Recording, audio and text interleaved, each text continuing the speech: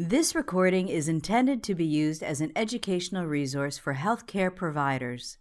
It is in no way a substitute for the independent decision-making and judgment of a qualified healthcare professional.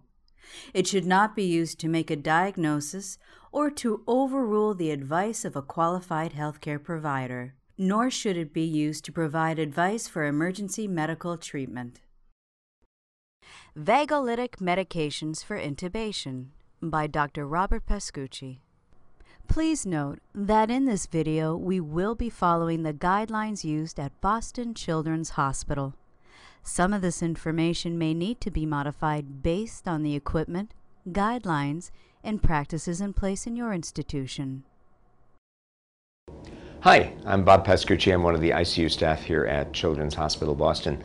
What we're going to talk about today is the drugs that you might consider using in a semi-urgent intubation in the ICU setting.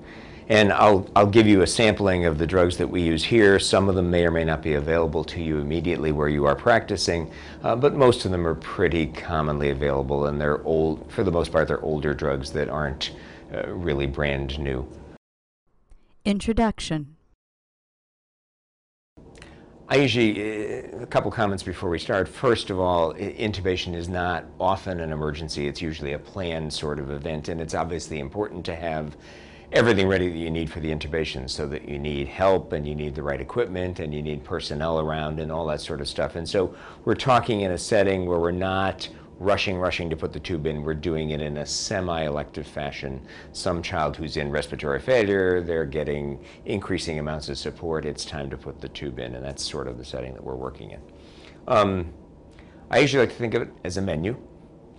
You go to a fancy restaurant, you get an appetizer, you get a main course, you get a dessert, and then you put the tube in. And that's sort of the approach that I would take in terms of thinking about the drugs and the order that you give them in. Vagolytics. Appetizers come first, and they're actually pretty simple.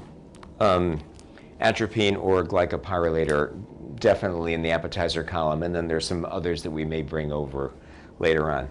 What are we talking about here? We're talking about blocking the vagal response to laryngoscopy. If you do a laryngoscopy and you pull up on the base of the tongue, that will be a vagal reflex that will create some bradycardia, and you can block that.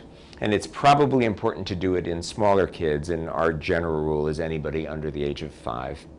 It also may be useful to do in older kids as well. Point of clarification. Bradycardia is a special risk for younger infants, as they are especially dependent on heart rate for cardiac output. It doesn't make any difference whether you use atropine or glycopyrrolate. Either one will work. The doses I've written here are all in milligrams per kilogram, so 0.02 milligrams per kilogram of atropine, 0.01 milligrams per kilogram of glycopyrrolate.